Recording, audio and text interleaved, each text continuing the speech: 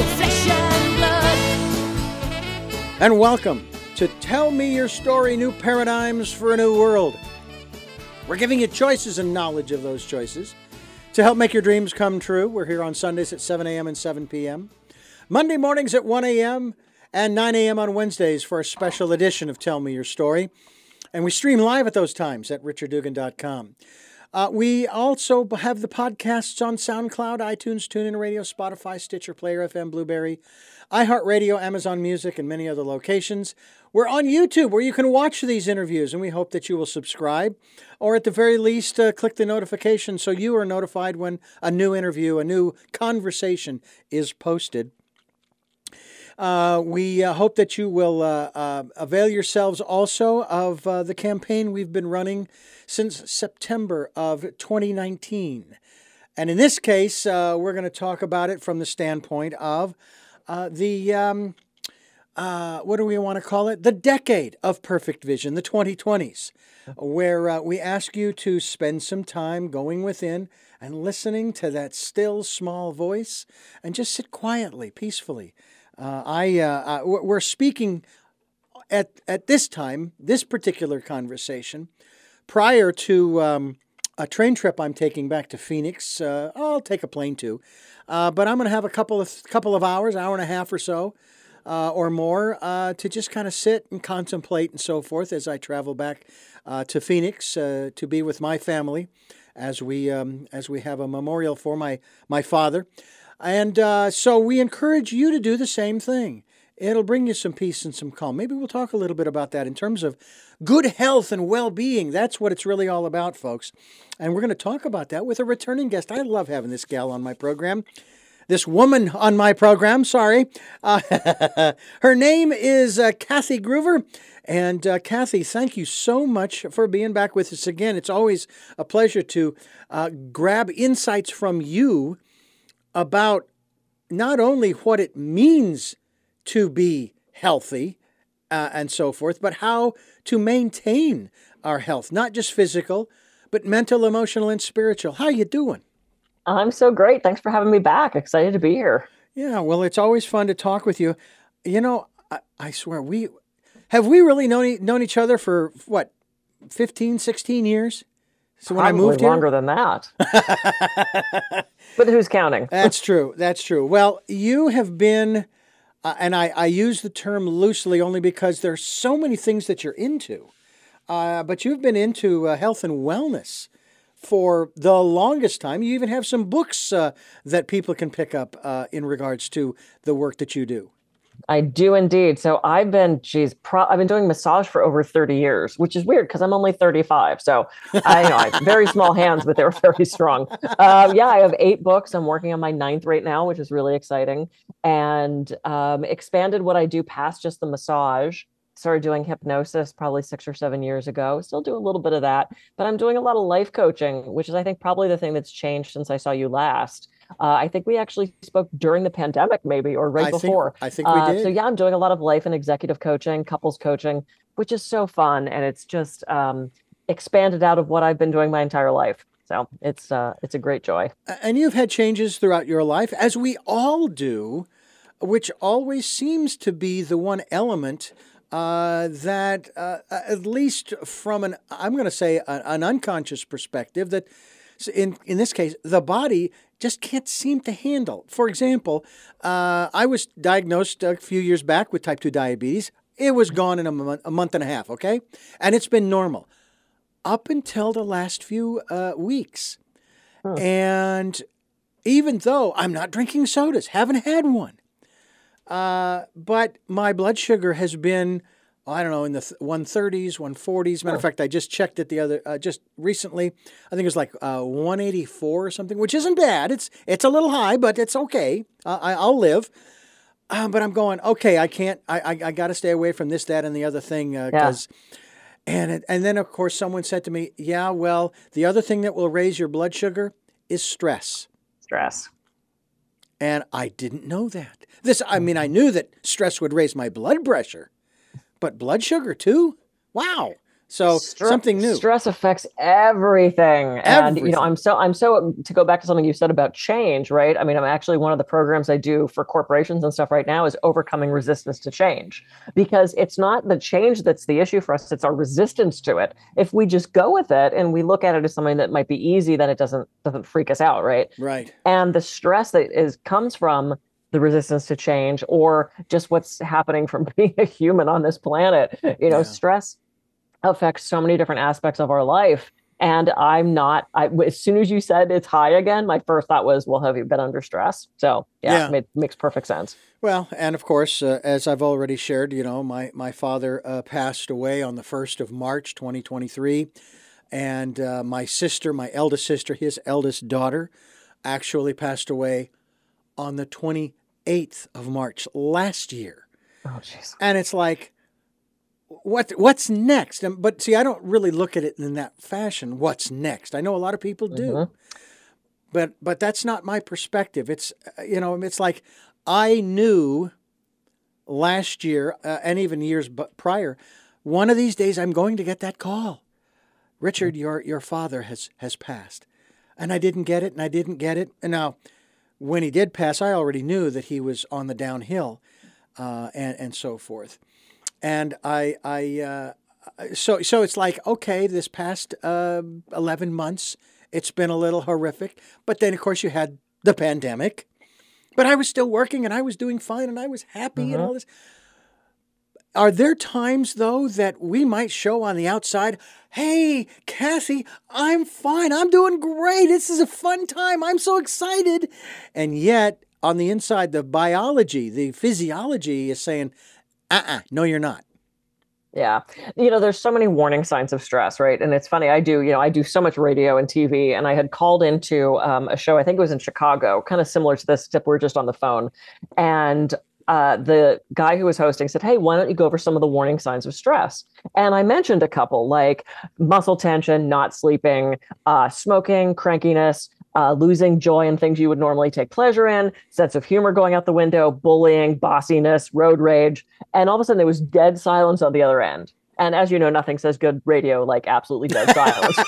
And so I waited for a pause, and then I went, am I off the air? Like, did I lose the feed? And all of a sudden he goes, oh no.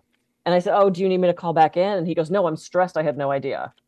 He didn't recognize that these things were warning signs, because we normalize this stuff, right? We think it's okay that our shoulders are up to here and that we're cranky with our spouse, that we haven't pooped in 2 weeks. We just think these things are normal because our body's seeking homeostasis, which is that balance. And in reality, those are signs that something is wrong. Every once in a while, are we tense? Sure. Every once in a while, does the movie get us and we cry? Every once in a while, do we have that Calgon take me away moment? Sure. But when they become persistent and pervasive, and so often others can see it in a way that we can't, right? Because we don't have that mirror all the time to see ourselves. So if you see those things in like your colleagues, your partner, your kids, your boss, your friends, that they are starting to exhibit these signs that are kind of abnormal for them, it might be time to reach out and say, hey, I've been noticing that you're grinding your teeth, or hey, I've been noticing that you're really kind of short-tempered. Is everything okay? It's the time to reach out from that place of curiosity, not judgment. Like, well, you've really been being a jerk the last couple of days, but like, hey, I've noticed that you've been just a little bit, short-tempered, and what's happening with that? Is there anything I could do to help you? That reaching out to somebody when you see those signs is so huge to helping people, one, recognize them, and two, help them get assistance for what might be causing that stress. So it's totally possible for someone to go, I have no stress. And then you look at them and you're like, sure. But then there's the other side, the person who is experiencing the stress. And if they're honest with themselves, when someone asks, are you okay? Don't say, yeah, I'm fine. I'm okay. Okay. Especially if you know, and if you're being honest with yourself, that you're not. Now, right. I'm not going to sit here and go, no, I'm okay. Hey, my dad just died. No, I'm okay. I'm not. Honestly, I'm not. Obviously, my blood sugar number is up a little bit. I wouldn't be surprised if I was to check my blood pressure right now. It would be up a little bit. Mm-hmm. But I will tell you, pre-trip, as we're speaking now, my mind has already gone to that trip, and I'm thinking, God, I can hardly wait to get on that train. I love traveling, and I love taking the train. So that's where that comes from. Yeah. So it's like, okay, I know that's in the future and we need to live in the now. We can talk about that too, but it's like, oh, Friday, come quickly, come, get me closer. Where's the rope? I need to pull myself closer to Friday. So it's one of those things where that actually, when I think about that and the trips I've taken before, it's like getting away from the day to day, the same old, and having a different venue, even though, like I said, the train is a wonderful venue that I've taken many times. We're talking with Kathy Gruver, kathygruver.com. Did you know that, folks? She like I, was able to get a website with her name. But you also have kathygruver.coach. What's the difference between the two?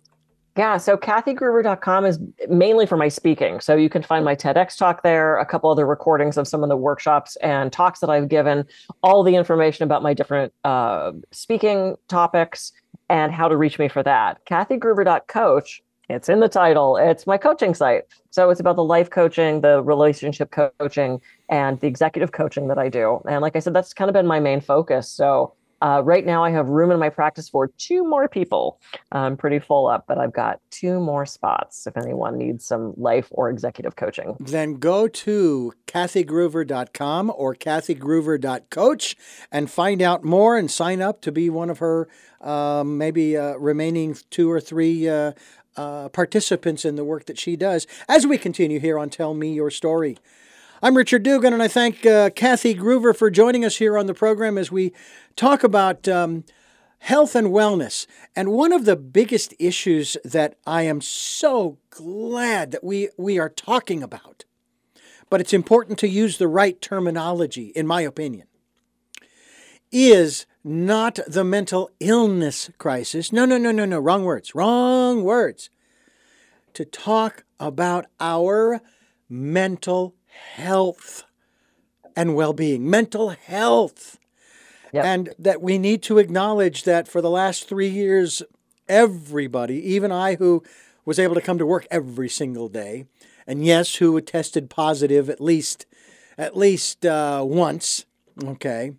The most frustrating part about that was, darn, I can't go anywhere until I get a negative, darn it, because I had no symptoms. Anyway, are you happy about the fact that we're starting to talk about these conditions so that we can get rid of the stigma and people from the military and from sports and from and who experience certain traumas due to, I don't know, the mass shootings and the this and the that and the other can say, you know what, I'm really having a hard time. It's like what you said earlier about stress.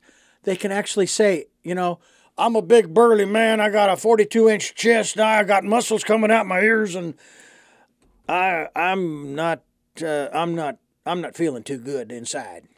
Yeah, and I'm hurting. And that's okay. That it doesn't make you less of a man. Absolutely. Or woman, for that matter, because I know it. Sure. Talk to us about that. Yeah, it's interesting. I love that you brought up, like the mass shootings. I mean, I don't love that you brought that up, but I mean, I love that we're having this conversation about it. So I see the mental health issue as two separate tracks, right? So we have this situational thing where, God forbid, a grade school, a high school student, someone on the streets, somebody in whatever experienced something that was traumatic, and they are now having trouble dealing with it. That's a horrible situation. That's a horrific thing to have to deal with. And then on the sort of the other track of this, you have someone that's been dealing with mental health and mental wellness issues their entire life.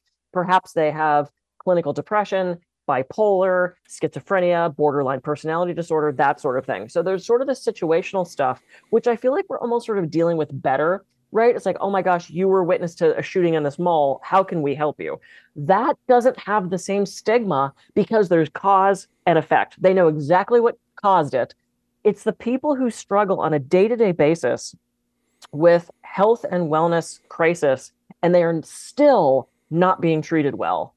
How do I do this without sharing too many facts? I have a client who is dealing clearly with some sort of mental health crisis. Now, I am not a psychologist or a psychiatrist. I do not diagnose. That is for other people. But I'm not ignorant to these things. Mm-hmm. And this client I've known for years, they are a drinker.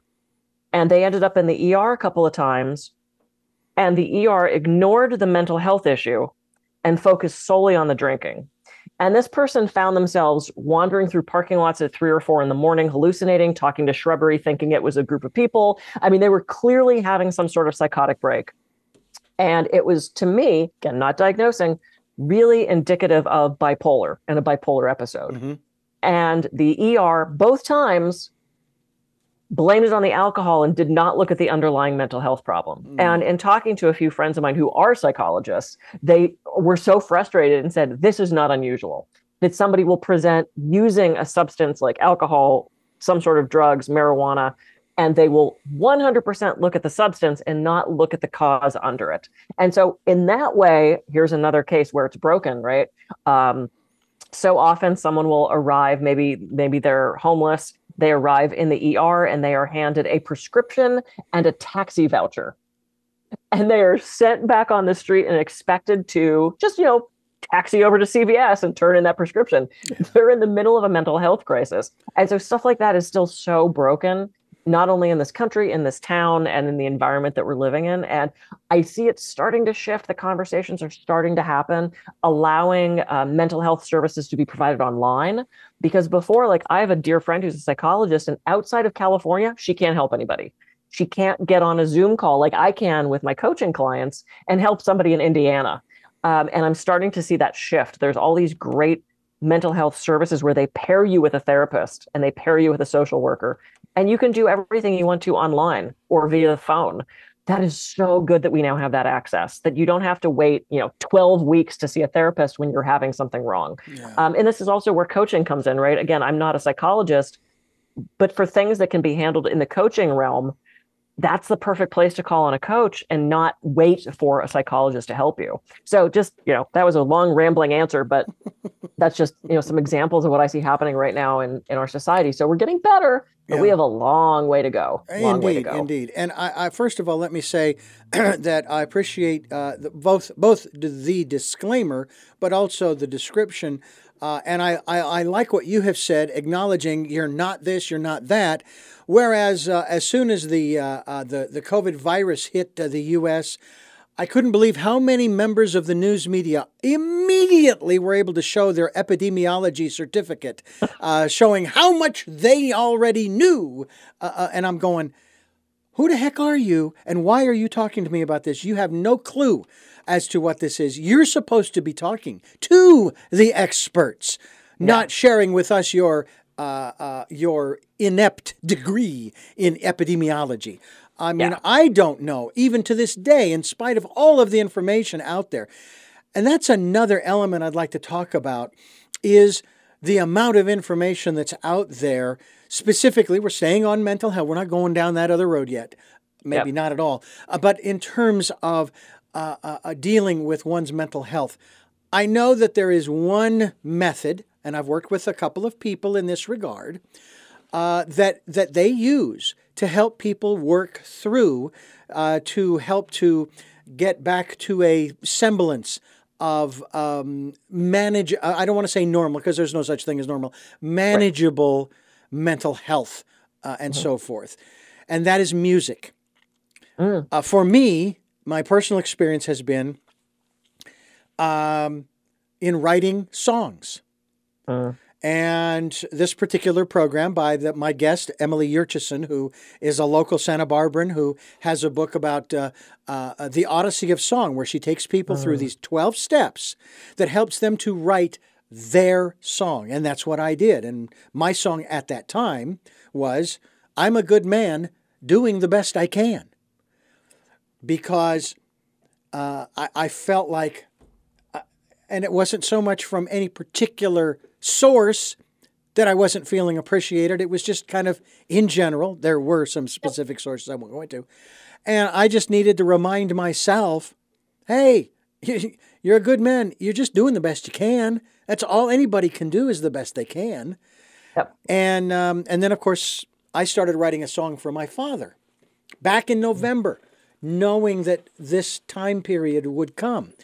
And so that's another thing that I have been working on and put it together. And And I may end up recording it and finding some instrumental people and so forth and so on. But music seems to be a good therapeutic method. Have you delved into any of that aspect? And if not, what methods, and again, knowing that you're not a psychologist or psychiatrist, but yet you're still sensitive to people, what methods have you found that you've steered people to help them to manage their mental health better? Yeah, absolutely. I love that you brought up music therapy because so I was a psych minor in college, and I swore if I ever went back to school, it would be for psychology. So I read psychology books for fun. So when I'm on the plane, everybody else is reading People magazine. I'm reading Psychology Today. So I have enough experience in it that I can speak intelligently about it. But again, I am not a licensed mental health professional. So music therapy is amazing. I've never done it because I'm musically handicapped. I'm just terrible at it. I can't read music. I played the clarinet for like 5 minutes in high school, and to avoid making horrible sounds, I would just move my fingers as if I was playing and not actually blow because I didn't want to, throw everybody else off. So, but my background's in dance. I've been dancing since I was 3. I still dance 3 or 4 days a week. It's my drug, my church, my healing, my release, my escape, my joy. Right. So to your point, you have to find what resonates with you. I'm probably not going to go do music therapy. I'm not going to do horse therapy because I'm horribly allergic, and that's going to put me in more of a trauma than if it wasn't. Find what works for you. And a couple of the things that I use, I do a lot of sort of cognitive behavioral stuff with the coaching. I do a lot of cognitive restructuring with the chart and the thought distortions. I work with that. I do tons of work with ego states. That is my new favorite thing, which is parts work or internal family systems, if you're familiar with the psychology aspect of that. And, to me, my role as a coach is to ask good questions. And I never know what anybody's going to show up with in my office. I had a client 2 weeks ago that's like, I really want to talk about money. And we ended up talking about the narcissistic ex, right? So it's like, I never know where it's going to go. But working with the parts and those aspects of ourselves that we bring forward, to me, when I work with couples, when I do executive coaching, when I work with just individuals who are looking to transform their lives, that to me has been one of the best methods that I've been using for a while now. Kathy Groover's my guest, and we're talking about our better mental health. There are certainly other areas of health. We have sort of touched upon the physical aspects, more dealing with stress, because these are the things that people are facing right now. And you would probably agree, and I'm not going to put words in your mouth, so you can say yes or no. I disagree with you, Richard. You're crazy. But then that's another show. But find something, put yourself out there. But the main key, though, is that we have to, and I say have to from the standpoint that if you want to get to a place where your mental health is manageable, you have to go through. I have to go through this process with my father. Yeah. I have to, if I want to move on beyond it. And so that's what I'm doing. Kathy Groover, my guest, and KathyGroover.com, KathyGroover.coach, and you're listening to Tell Me Your Story. I'm Richard Dugan, and we're talking about the various aspects of the human being, if you will, the physical, mental, emotional, spiritual, and auditory utterances that sometimes even those of us who have been doing this for a long time have challenges with. I was thinking about this process of again, managing one's health. I've never been on a diet for my physical body. When I was diagnosed with type 2 diabetes, I didn't go into another diet. I knew what I needed to eliminate from my intake. I also knew what I needed to add to my intake that I would feel comfortable with, kind of like what you were saying. I switched sodas out, and I brought in those sparkling flavored waters, sparkling ice. Now, I mix them. I love mixing the flavors. Oh, so good. But that's what I found. And again, my blood sugar was back to normal in a month and a half. So great. when we're talking about mental health, it doesn't happen quite that fast. Sometimes it can take a while. Is it always necessary to find a facilitator, i.e., a psychologist, a psychiatrist, counselor, therapist, etc.? Or is mental health management something that I can do do it myself? Yeah, that's actually a great question. I'm never going to say always. Never going to say always or never, because there is no always, right? I mean, there's going to be an exception to every rule, whether it's always or never. Having said that, I have a lot of friends who are obsessed with the self-help stuff, right? If it's on the bestsellers list, they're reading it, they're doing it, they have a new journal for it, and they spend so much time and money diving into these books, these programs, these gurus who they hope will help them move forward. Now, will it? Probably, if you're actually doing the work. I also know people that have 30 shelves of self-help books and they're still so stuck. They're still so negative. They're looking for some outside thing to change them.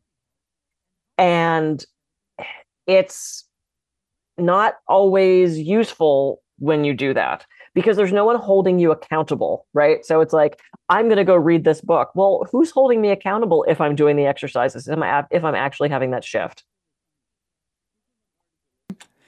We're talking with Kathy Gruver, kathygruver.com, kathygruver.coach, and we're talking about ways to, we were talking about, in terms of self-help. You were talking about that and doing it yourself. And I've read a lot of self-help books, back in the 80s especially. That's kind of where all of this started for me. I was on my search, Paramahansa Yogananda's Autobiography of a Yogi was my primer, and on, and I'm a metaphysician, and just trying to find answers and trying to find some stability. And I'd like to think that maybe I found a way to look at a lot of the life processes, all of them, all the way to the end, okay, from a perspective where I don't get stuck in a lot of that stuff that a lot of people do. Now, not by any means that I'm immune, okay, don't get me wrong, but by the same token, it just seems to me that there've got to be some methods by which we can kinda, in a way, not completely, sort of prepare for the potentials of a job loss, which is going to happen if you live a long time. Maybe a divorce, loss of a sibling, loss of a parent, loss of a home, whatever the losses might be. There's got to be a way to sort of put a mental note in there, a mental post-it that says, everything's temporary. It's okay. If you feel badly, go ahead. It's all right, but feel it. I mean, because what's that old saying? If you're hurting, it means you're alive. Which doesn't give a lot of people a lot of solace, I understand. Right. But even that is temporary. And so it just seems like there's got to be a way to bridge the intellectual to the emotional areas. Have you found anything like that for yourself? Yeah, and the self-help thing's interesting, right? So, I mean, people have all these books and they read all these programs and they do all this stuff. I personally think, and again, there's no always or never to me, but I personally think at some point, bringing in somebody else to help you on that journey, I could have my clients read the coaching book that I studied in my program. Mm-hmm. That's not me asking them questions. That's not me listening to what they say and that triggering something in me and me getting the urge to ask them something or to give them homework or to refer to that thing that I read back, 15 years ago that could help them. So this is where I love bringing in somebody else. Doesn't have to be a therapist or a coach. It absolutely can be. We grow so much through our relationships. And the person that we pick as a spouse, partner, lover, that type of romantic relationship, often that is a mirror for one or both of our parents. And I did a lot of studying of imago therapy, the Getting the Love You Want with Harville Hendrix. I did a couple programs with his organization. And he believes very strongly that we grow and we evolve from those childhood wounds by dealing with this stuff now with our partner. And I have absolutely seen that to be true. So can you read the book? Sure. But if you go to someone who can actually walk you through these things, help you get past those landmines, it's going to be better. And this is why every time I get in my office or on a Zoom with a coaching call, it's so exciting to me because I don't know what I'm going to get to pull out of my toolbox, right? Maybe one day they need a wrench, one day they need a hammer, one day they just need me to sit and hold that space while they process themselves. And the advantage of having somebody there with you is they get to help you process that. I think it speeds up the process if you get the right person. How important is developing a network? Now, I know that a lot of people move around, and yet we have, of course, the internet, Facebook and Twitter and all of these things to sort of kind of keep connected, okay, or Zoom. But it's not quite the same as having a physical person there. There's in my opinion, there's an energetic loss if they're not face to face. I love having you on the program. If this is the way we're going to do it, then this is the way we're going to do it. But if you were here live in person as we recorded these programs, the dynamic is going to be different. So, but how important is it to create for oneself that local network of people that you could go to who aren't going to judge you? And there's the real hard part, is finding those people who will actually listen and not judge you. Right. That's tough. And that's where you want to bring in a coach or a therapist, right? It is not your friend's job to constantly be your therapist. That is not what we have those types of relationships for. Can we complain to a girlfriend or talk about the relationship or, blab about the job lot? Yes, absolutely. We want to have that social network. We want to have those friends. I don't know how much social media is working because in looking at some of the up and coming generations who have lost the ability to tell facial expression, vocal tone, eye contact, we're starting to lose the ability to pick up those subtle in-person signals, right? And now kids don't even need to walk across the street, knock on the door and say, can so-and-so come out and play? Moms are arranging play dates or dads are arranging play dates. So, I think we're raising a couple generations that are just really going to be at a disadvantage because they're looking for their validation and their self-worth through how many likes they got, how many people shared their video, how many people are watching them on TikTok, as opposed to it actually being this real life scenario where they are getting true emotional, familial support in person. And all these anonymous people that are liking your TikTok video, it's support, but not the kind of mental health support we need. Because you figure if next week you post a video and it doesn't get as many likes, people go into like massive mood shifts from not getting that validation on social media. Yeah. And that's, I think, a really dangerous place, a really dangerous thing for us. That's one of the reasons I said at the front end of the program that the numbers, the subscribers, and listens, though they're great that they're going up. I mean, I've been posting on YouTube. I've got over nearly 400 videos since the summer of 2020. Okay, nice. I only have 104 subscribers. So what?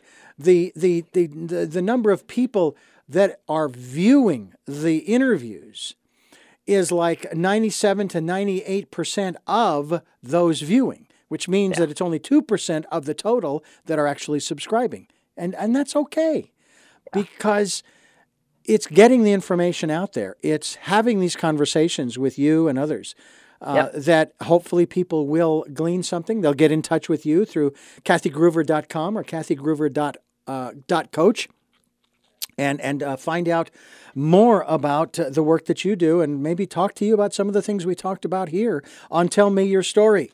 I'm Richard Dugan, your host, and Kathy Gruver is my guest. Kathy, I want to ask you now, because you talked about, how excited you get when you get somebody on the line that you're able to talk to and assist and facilitate. I mean, they have to do the work. I know you know that, but you're there to sort of facilitate, and you can gently guide them. I mean, they have to find their own way, but I know that you have certain techniques or tools, a hammer, a wrench, whatever it is, or just hold the space. How much of your intuition plays in this? Because you have a massive amount of education. I mean, probably rivaling the library at Alexandria, for all I know. But we talk about listening to that still small voice during the decade of perfect vision and following the promptings. Talk to us about intuition and the importance. I love that. So since I was a little kid, adults would plop me down and tell me everything. And I remember being like 11, and one of the moms from dance class, like I danced with her daughter, and she was talking to me about this trouble she was having with her marriage. And I remember thinking, God, I'm not even menstruating yet. I don't know that I'm qualified to hear the problems in your marriage. But for some reason, just everybody did that. People on the bus, people in line at the store. It was like I had the sign that said, "Tell me your story," but not necessarily wanted. I didn't have any way of helping them, which is why I think I kind of started to go into psychology. It was always fascinating for me. And as a theater major, I was a theater major. I pursued my acting career in Hollywood for a decade. There's so much psychology along with that, right? How do you develop that character? How do you develop those relationships and pick them apart and manufacture that with someone you don't really know? When I started doing massage, I realized people on the table were telling me everything. And it almost began to be more of a coaching. It was like coaching massage. It was like coachage. We'll try to figure out I like coach. that. I don't know what it was. We'll morph that together later. And then when I went into doing hypnosis, a hypnosis session tends to be about 30 minutes of talking, all the pre-talk, the intro stuff, and then 15 or 20 minutes of actually putting the person in state to do the work. And I started to love the talking part more than the put them in hypnosis part. Mm-hmm. And that's when I realized, wow, I'm doing this anyway. Why don't I get my coaching certification? So I did. I went through all the training. I did this during the pandemic because I couldn't see people in person. So finished my coaching, took the exam, did all the requirements to be certified with the International Coaching Federation, because the Capricorn part of me is like, look, if you're going to do the thing, you need to learn to do the thing. And I've had people say, I love telling people what to do. I'm going to be a coach. That's not what that is. Very specific type of communication when you're a coach, very specific types of questions. It's a very unique and special relationship. So if you're looking for a coach, make sure the coach has actually been trained to be a coach, or if not, who knows what you're going to be getting. And my first couple clients, and I will admit this, right? I was so stuck in the method. Like, they're talking and I'm racking my brain going, okay, well, in lesson 2, I learned this technique. I wonder if that would work, or no. And I found that I was so stuck in my own head of trying to do it right, or trying to pick the right technique, or trying to prejudge. Oh, I bet this is where they're going. I can ask them this question and this question. It's not about that, man. It's about sitting in that, listening, and just holding the space and waiting. And now that I got out of my head with that and I put the book away, I am such a better coach, and I know exactly what to say, and I know exactly what to ask. And I have pulled homework out that is perfect for them that I never would have conceived of when we started the session. So wow. It is so much my intuition and that observation of when did they swallow? When did they take a deep breath? Are they pausing? And giving them space. I've asked a question and then sat back and waited for 5 minutes in silence. And it's amazing what people come up with when you just ask the right question and you give them the time to figure it out. Yeah. That's my job as a coach. One of the things that I love is you ask the question. Now, I had this experience in the personal growth programs I went through. I went through LifeSpring, which was an outgrowth of EST back in 80 or 81. Then I also, in the late 80s, early 90s, I went through a couple of programs. They were the same program, but they renamed it one, and it was called at first Delta Vector, and they renamed it, I believe it was renamed Omega Vector. And the founder, George Adair, who was a printer, not the other one, basically his focus was using the teachings of Teilhard and the 0 point. And that's where it started. And of course, then he expands to all other things. But the funny thing is, as we're going through the program, they'll ask the person a question. Why are you feeling this particular way? They weren't judging them. They were wanting to have them answer the question. Why are you feeling this way? And the first answer is always, I don't know. But it's like you said, you give them 5 minutes and then they start talking even more. Yep. And they start processing and they start realizing, oh, this is why. I do know. And do you know what my answer is when somebody says, I don't know? What's that? I say, yes, you do. Yep. And they go, oh, yeah. And then they start talking. And they start it's like talking. someone is giving them the permission to know. There have been cases where they seriously don't know. And let's dig into that. Yeah. What's in the not knowing? Like, who's protecting you? What part of you is being protected by you not knowing? Exactly. Or I'll say, so what? I'm a very direct coach. I call people on their BS. Say, what if this? And I go, so? And they go, oh, yeah. Well, and then there's another wonderful phrase where they're maybe they're trying to answer the question, and the phrase comes out, I'm so confused. And I loved the line that they came up with as a response. Well, the state of a confusion is a wonderful place to be, where you don't have to take responsibility for your life. But that's not where we live. Okay? And you're not going to resolve whatever it is that's troubling you by staying in the state of confusion, because the tax rate is very, very high. Anyway. It really is. Definitely. Kathy Groover's my guest here on Tell Me Your Story. I'm Richard Dugan, your host. And, Kathy Groover, who is joining us here, you have a whole bunch of letters after your name. PhD, LMT, CHT. But there's one set of letters that are missing, and you talked about some of the things that you like to do. One of them is, if I may, because seems to me like this is part of your personal therapy, is flying through the air with the greatest of ease, like the flying woman on the flying trapeze. Yes. You enjoy that. There's no good initials for that. Like, I can put like TA for trapeze artist, but and actually there's some missing. So I now have ACC, which is Associate Certified Coach. So that's on there too, as well as RM for Reiki Master. And some of that stuff, literally my husband the other day said, which, because he got to actually watch one of my lectures this week, and up on the screen, it had different initials behind my name that I normally use. And he's like, how do you decide what to pick? And I said, well, I can't put them all. I'd have to connect it to another PowerPoint slide. Exactly. I said, so I tend to go by, like the audience that I'm going to be at. So I started doing trapeze about 10 years ago. Totally hooked. I still do it here in Santa Barbara. It's Santa Barbara Trapeze Co. Little shout out to them. And it's great if you've never tried it. Your first trick is a knee hang. You hang from your knees just like you would on the jungle gym, and you make your catch. And it's incredible. Yes, there's always a net. I don't know why people ask me that. That's how we get down. I mean, there's forget the falling part. That's actually how we get out of the apparatus. Right. And I actually started doing aerial silks as well. So that's really, really fun. I do that seventh dimension dance. I know what you're referring to there. Yeah. Now, would you, I know that you can talk to me about this, but I see your trapeze work as a wonderful metaphor for life, with one exception. And correct me if I'm wrong. There's no net. There's a net with the trapeze, but for life, there's no net for life. There's always a net. There is? Really? There is. There's always a net, right? You always have another choice. Okay. If nothing else, you can change your mind. And that's a great net, right? So I've actually done lectures about how trapeze is a parallel for life. You have to do that thing. You're scared. You climb that ladder. You're not sure you can do it. You stand up at the top on that precipice of, I have to take the leap. And you're holding this really heavy bar, which is surprising. You don't think it's going to be that heavy. You think it's just this light thing.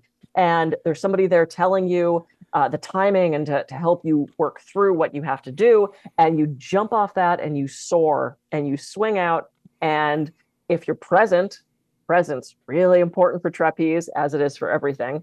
You get your catch. There's always someone there to catch you. And even if something gets messed up and you don't make the catch, there's a net. There's a net. And I've looked at so many times in my life where I thought everything was falling apart, right? Whether it's the dissolution of a relationship, or I have to change cities, or the job didn't work out, or I didn't get that role in the play, or I didn't get that promotion. I can now look back at that, and I will tell you 100% of the time, it has worked out exactly the way it's supposed to. That's the net. We don't always see it, but it's there. Yeah. In the trapeze, you actually see it. I know, too, that I would say that another element of the net would be my intuition. And here's the reason why. I set up this has to do with finances, and I'm not going into major detail here, but I set up this financial plan that this is how I'm going to deal with and how I'm going to handle these things, right? And I'm getting this prompting that says, no, you need to do this. No, no, no, no, no, no, no. You need to do this. No, no, no, no, no, no, no, no. You need to do this. It's a totally opposite of what my plan is. It would. You need to do this. I couldn't take it anymore. Okay, and I did it. And only a few days later, I realized, my God, am I glad I did that? Because if I hadn't, things would have been a whole lot worse. Yeah. I love the prompting. I call those downloads. And to me, it feels like this tap on the shoulder of Kathy, do it. And every time I've listened to that voice, this is where I'm probably going to use always. Because let's face it, there are times where I'm like, and I don't listen. And then later I go, crap, I should have listened. Yeah. When I listen to that prompting, that urging, that download, it works out exactly the way it's supposed to. Yeah. And I have seen so many things in my life that I started to use the term bold action. Like, you've got to take bold action. That's how I'm with the partner I'm with now. I went out of my comfort zone and I said, would you like to come for dinner tonight? And here we are 3.5 years later, right? Wow. It's that bold action of listening to those urgings and those prompts and following through with them. Yeah. And life changes so drastically when you're in that flow, when you're in that synchronicity, right? Of listening to that urging, that prompting. So we all have that incredible piece of intuition, whether it's stopping before you get to that blind curve and the car comes tearing around on your side, or whether you're watching. I remember this so clearly when I was young. We were riding on Route 22 in Pittsburgh. My dad was driving. I was probably 12 or 13, 3-lane road. And there was a truck in front of us that had a bunch of furniture stacked on the back. And nothing was loose and nothing was moving. But for some reason, I said to him, Dad, you're going to want to change lanes. And he didn't question me. He didn't go, oh, that's just dumb. We changed lanes. And 2 seconds later, an easy boy, lazy boy chair comes tumbling out of the back of this truck, would have gone right through our front windshield. Oh, my. I just had this urging to go, you might want to move. And thank God my dad had the sense to listen to me, right? Yeah. I listened to my urging. He listened to his, which was me saying, we have to listen to that voice. We have it for a reason. Well, here's the kicker I see with your dad. He didn't get the prompting. He already knew internally, I need to listen to her when she says this. Which is only slightly different. It's like he's already got it programmed into his, if you will, into his mind. If she directs me to do something, just do it. You know what? You can question her with the third degree after. Yeah. Okay. But just do it. Just do it. Yep. And I'm the same way in terms of, and I'm not going to say it's consistent, although it is much more so in the last few years, with my wife. I mean, it's like she will give me this prompt. She will give me this guidance based upon her intuition. But where my ego gets in the way is, why can't you let my intuition tell me? Why is it that I have to listen to you and yours? It's like, what the hell was that all about? Don't. You're a team, okay? And whether it's hers or yours, it's there to keep you safe and to guide you. Yep. I participated in this program called the Santa Barbara Revels.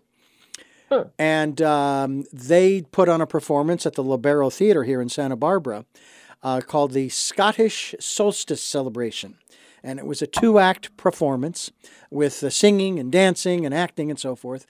I had never done anything like that ever before. I'm 62, almost 63 years of age, and never done it before. Someone said, you got a great voice. You should go audition. I thought, well, I don't know. Oh, okay, I'll go audition. And because I had written that one song called "I'm a Good Man, Doing the Best I Can," that was the song I sang for them. We'll let you know. And the next thing I know, I'm in the chorus. And they gave you the piece of paper outlining the entire schedule for the next 4 months into December. Now, I didn't read it that closely because we got to December and I couldn't believe how many rehearsals and dress rehearsals and performance rehearsals we had. Had I read that before, I probably wouldn't have done it. But as I'm going through December specifically, I'm going, I love this. This is fun. Not so much because I'm up on stage and I'm acting or doing. it's because I'm with all of these people who are doing the same thing. And I'm not nervous up there because there are all these people up there doing the same thing. Yep. We're a family and everything. And so there are times when maybe the intuition will, turn off the ears or turn off the eyes to something that if you see it, your brain's going to look at that and go, nope, don't want to go there. Oh, yeah, I'll do that. And it's like, no. I had the best time. It was the best thing for me to do. I was away from my wife every Monday evening for rehearsal, for chorus rehearsal. And then once on a Saturday, once a month and that kind of stuff. But it's like with you and trapeze, there's just something about, as you said, stepping out of that comfort zone, out of those 9 dots, if you will, getting out of the box, so to speak.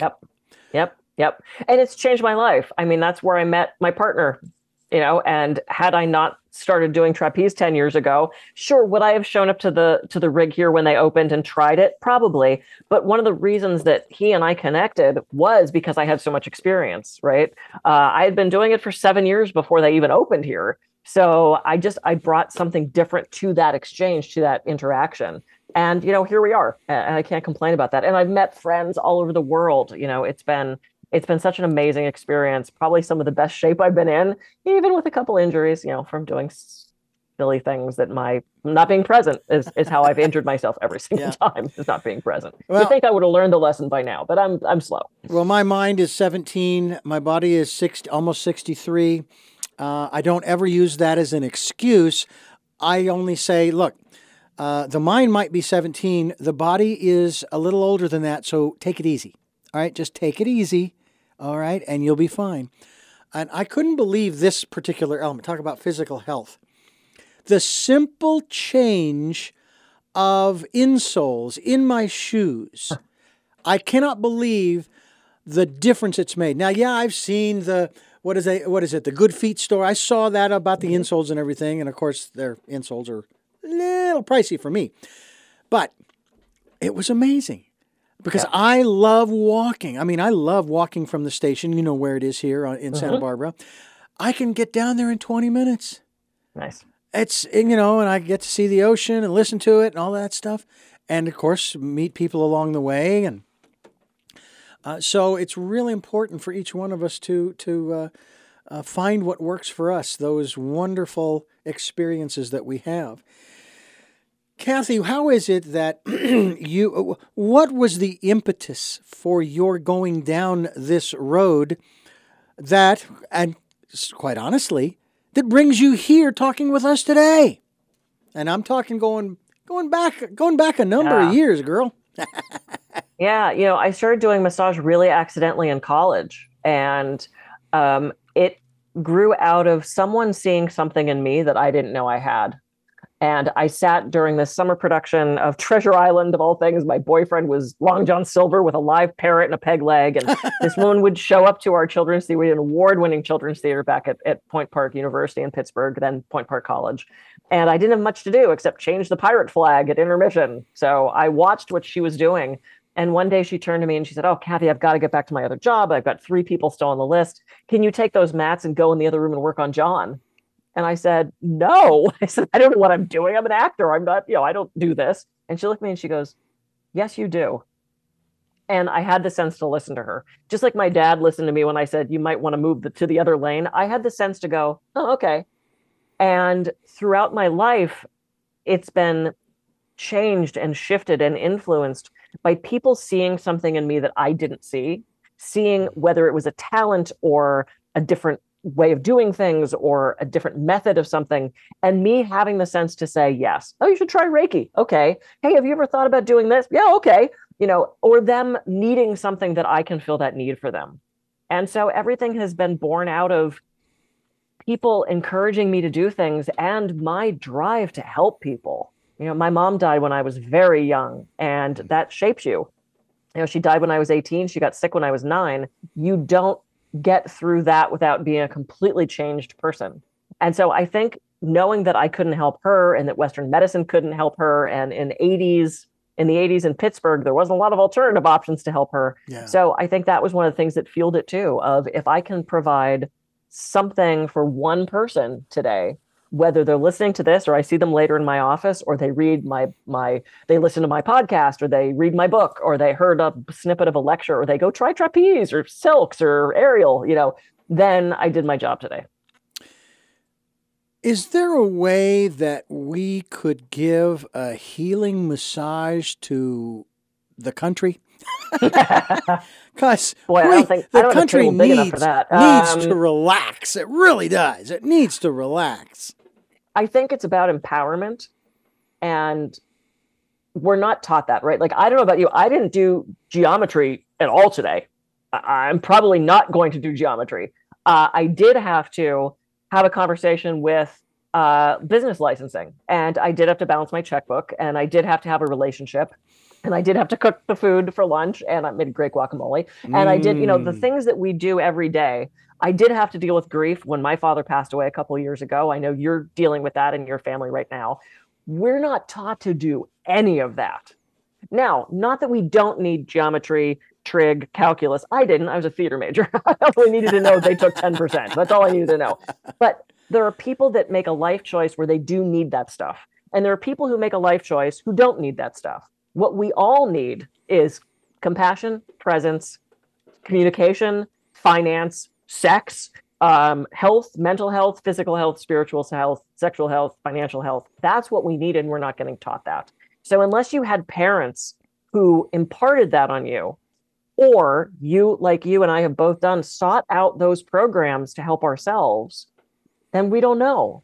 And so if we could empower this country and this world to make better choices and to be present and compassionate and caring, that's the world's massage. Yeah. I know that my family has never, as far as I know, because I don't know all the intricacies, because I've lived out here in California for almost 17 years, never been estranged. As brothers and sisters, sure, we've had our disagreements. My brother and I are on different aspects of the political spectrum. But guess what? Throw the political spectrum out. He's still my brother. Okay? Yeah. He is still my brother. And I am proud of him for the things that he's accomplished in his life, including his retiring. He's 2 years younger than me, and he's already retired. How rude. But then again, I've made it abundantly clear. I have no intention of retiring.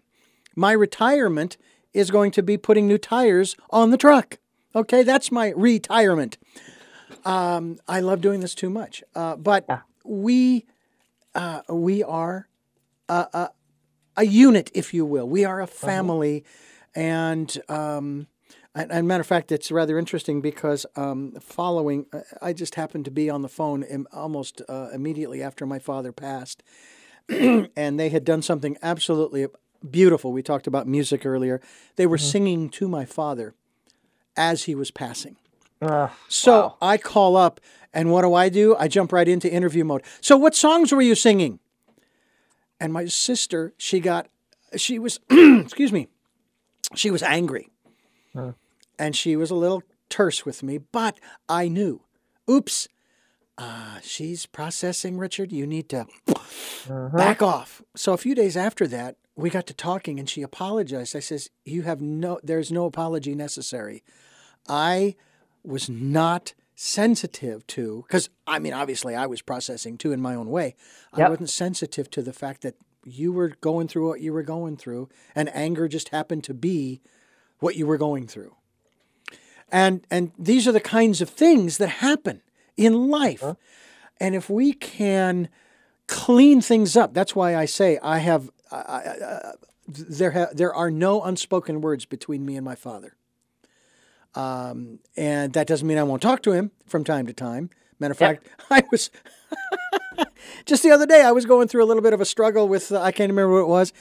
And I was sitting there going, Dad, what the hell am I supposed to do? What am I supposed to do with this situation? And I just kind of calmed down, and everything was, and it all worked out. It all worked out just fine. But it's creating the network. If you've got family, hold on to them. Oh my God, get rid of the rifts. I'm not saying we were a Norman Rockwell kind of family, okay, but we're pretty close. Mm-hmm. We've had a lot of fun in the 62 years that I have been around, and And I'm hoping that we'll continue to do so. As you have shared with us, the fun you're having now, not only in your new relationship, but also in all of the things, the outside the 9 dots or outside the box experiences, outside the comfort zones experiences that you are choosing to have. They're not happening to you. You are choosing to have. So the final question before we wrap things up is, do you run into a lot of clients who they're still in that victim mode and, it's so-and-so did this to me and did that and it's not my fault and blah, blah, blah. And I've even had to say to someone, you are right where you are because of all of the choices that you have made, not anybody else. Nobody is victimizing you other than you. Talk to us about that aspect, because I swear I thought we were finished with it in the 80s. And then in 2015, with that presidential campaign, I was like, wait a minute, this isn't the 80s. Yeah, there's still huge victim identity. And one of the assessments that I do with every client that starts with me is a saboteur assessment.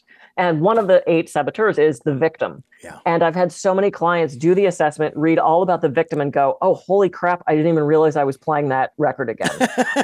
Now, that's one of the more present conscious people who look at that and go, oh, I don't want to do that anymore, right? They know it's a part of them. They don't want to feed into that. Mm-hmm. And then I have had a couple clients who, they're very short-lived clients, because I am not at all above firing clients, who have spent the entire hour complaining about their friends, neighbors, cats, dogs, friends, girlfriends, cousin. And I'm like, look, I'm not coaching them. Like, you can keep complaining about your boyfriend, but he's not here. So let's bring it back to you, and I've had 1 or 2 where they just think it's a bitch session. And I'm like, that's not what you're paying me for. And I'm not going to take your money for that. I have other people who want to have a coachee relationship. And I think there's that misconception of what coaching is, right? It's not a time for you to complain and me to solve your problem. It's a time for us to have a relationship where I ask you a question and we grow and evolve from there. So I still see a huge amount of victimhood. And, we all have a little bit of victim in us. Sure. It's one of our ego states. Mm-hmm. It's how much of that comes out. When do we put on that outfit and present to the world in that way? And there's so much reward in this society for being that person, right? If you're at a cocktail party and everyone's going and saying, how are you? I'm great. How are you? I'm good. I just got a promotion. I just retired. Da, da, da, da. And you turn to someone in that circle and say, how are you doing? And they go, oh, I'm okay. Who suddenly gets all the attention? Mm-hmm. Look at what's on TV. If the Kardashians had a healthy, loving relationship, nobody would watch. That's true. We are so attracted. My mother would watch her stories. And at least those were fictionalized drama, right? Yeah, the Days of Our Lives, the General Hospital, the Santa Barbara. Now we're watching these reality shows where we are rewarding dysfunction. Yeah. And for the generations that are so addicted to social media, you're either looking at the perfect 30 picture selfie with its airbrushed with the all the filters, or you're watching drama. And I don't think either of those are good, because it completely skews our expectations. So yeah, I think we're still seeing a lot of victimhood. I don't know that it's going to stop anytime soon. I hope so. And if we can get that whole world massage going, maybe if we get in a big line, I like that. And we do each other's shoulders, and then we'll turn and go the other way. I think that Hands Across America thing, we'll just do a massage train. In this case, it would be shoulders across America. Yeah. Hands on shoulders. We're shouldering the burden. That's right. So let's undo that. Let's undo that. I couldn't agree with you more. I think it would go a long way. Kathy Groover is my guest. You are listening to Tell Me Your Story. I'm Richard Dugan, your host, and Kathy Groover, KathyGroover.com, KathyGroover.coach. And you have, I'm going to allow you to pump a couple of your books to let people know of the kind of work that you are doing that they can read about in terms of their own, if you will, their own self-help, or if they wanted to contact you as well. Yeah, absolutely. Yeah. So KathyGroover.coach, if you want to do some coaching, it explains sort of the themes that I stick with. I actually have RelationshipReboot.coach if you want to do 10-week relationship coaching, which is such a fun program. Great for communication, getting to know those ego states, the triggers, the reactivity. I have 8 books, and my most recent one is Say What? How to Communicate Anything to Anyone, which goes along with one of my workshops. I've got Conquer Your Stress at Work, which is 5 techniques that I teach, Conquer Your Stress, which is like 45 different stress techniques, and my favorite, Journey of Healing, which is everything I've learned throughout my decades of doing this, along with some personal stories thrown in of like growth and evolution of examples where I have found this stuff to actually be a practical use in my life. And they're fun and they're funny, and there's a couple touching moments in there. And all those are on my site, kathygruver.com, or you can get them here in person in Santa Barbara. So get on the trapeze, go do some aerial. Absolutely. Absolutely. Well, I have to really thank you for, and I really do appreciate the time you've given us. With everything you've mentioned about what you're doing, I'm going, how did you find time to do this interview? I don't understand how you were able to do that with everything else that's going on. So I do appreciate your giving us the time today. You bet. It's my pleasure to be back. Well, I'll tell you what, we have been doing this for 15 years, and we've asked 3 questions at the end of every program of our guests. But since you haven't been on in a while, we've changed the questions up just a little bit. Just a little bit. But I'm going to ask those questions in just a moment. First, I want to thank you for listening to and watching Tell Me Your Story, New Paradigms for a New World, where we are giving you choices and knowledge of those choices to help make your dreams come true. We are here on Sundays at 7 a.m. and 7 p.m., Monday mornings at 1 a.m., and 9 a.m. on Wednesdays for a special edition of Tell Me Your Story. We podcast these programs on SoundCloud, iTunes, TuneIn Radio, Spotify, Stitcher, Player FM, Blueberry, iHeartRadio, Amazon Music, and many other locations on the internet. We're also on YouTube, where you can watch these videos.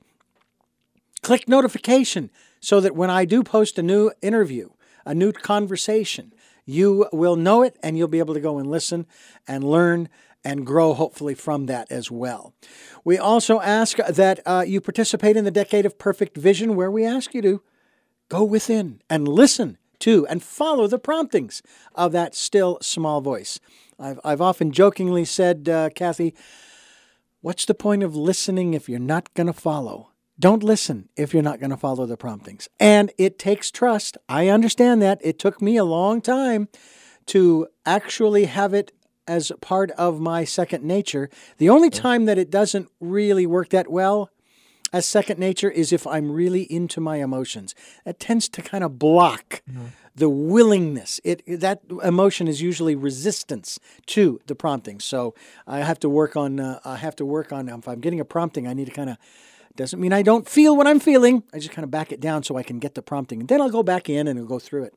And if you'd like to support the work we're doing here, we'd love to see something from you if you can do it. PayPal, we have a PayPal account. It's there for your security as well as ours. With all that being said, we ask the 3 questions of our guest. And the first of those 3 is, who is Kathy Gruver? Kathy Gruver is an adventure-seeking, hyper-organized Capricorn whose goal is to change the world as many people as I can at a time. I love it. What is your life's purpose? What I just said. No. To make people laugh is absolutely one. Absolutely. And then, to empower people to know that they can change. And I hope you get the movie reference. What was your best day? What was my best day? God, every day that I wake up is pretty damn good. Because really, if you're in the present moment, then this present moment is unbeatable. Mm-hmm. And so that's not a cop-out. That's like, this moment is the best moment I could have, because this is the only one that exists right now. It's just the present. Eckhart Tolle, who I do a lot of studying with, used to live in Scotland. And he said he was above a pub and there was a sign on the door that said free beer tomorrow. And he said he was surprised at how many people showed up and said, I'd like my free beer. And the shopkeep would say, no, tomorrow. And he'd go, but I was here yesterday. And he goes, nope, it's never tomorrow. It's always right now. I love that. That's great. Well, it's been great having you on the program. Thank you again. And I thank you for listening to and watching Tell Me Your Story, New Paradigms for a New World, where we're giving you choices and knowledge of those choices to help make your dreams come true. And until our next broadcast, podcast, videocast, this part has gotten longer, Kathy. Love to Lal. Jeanette, I am still listening. And Dad, be happy.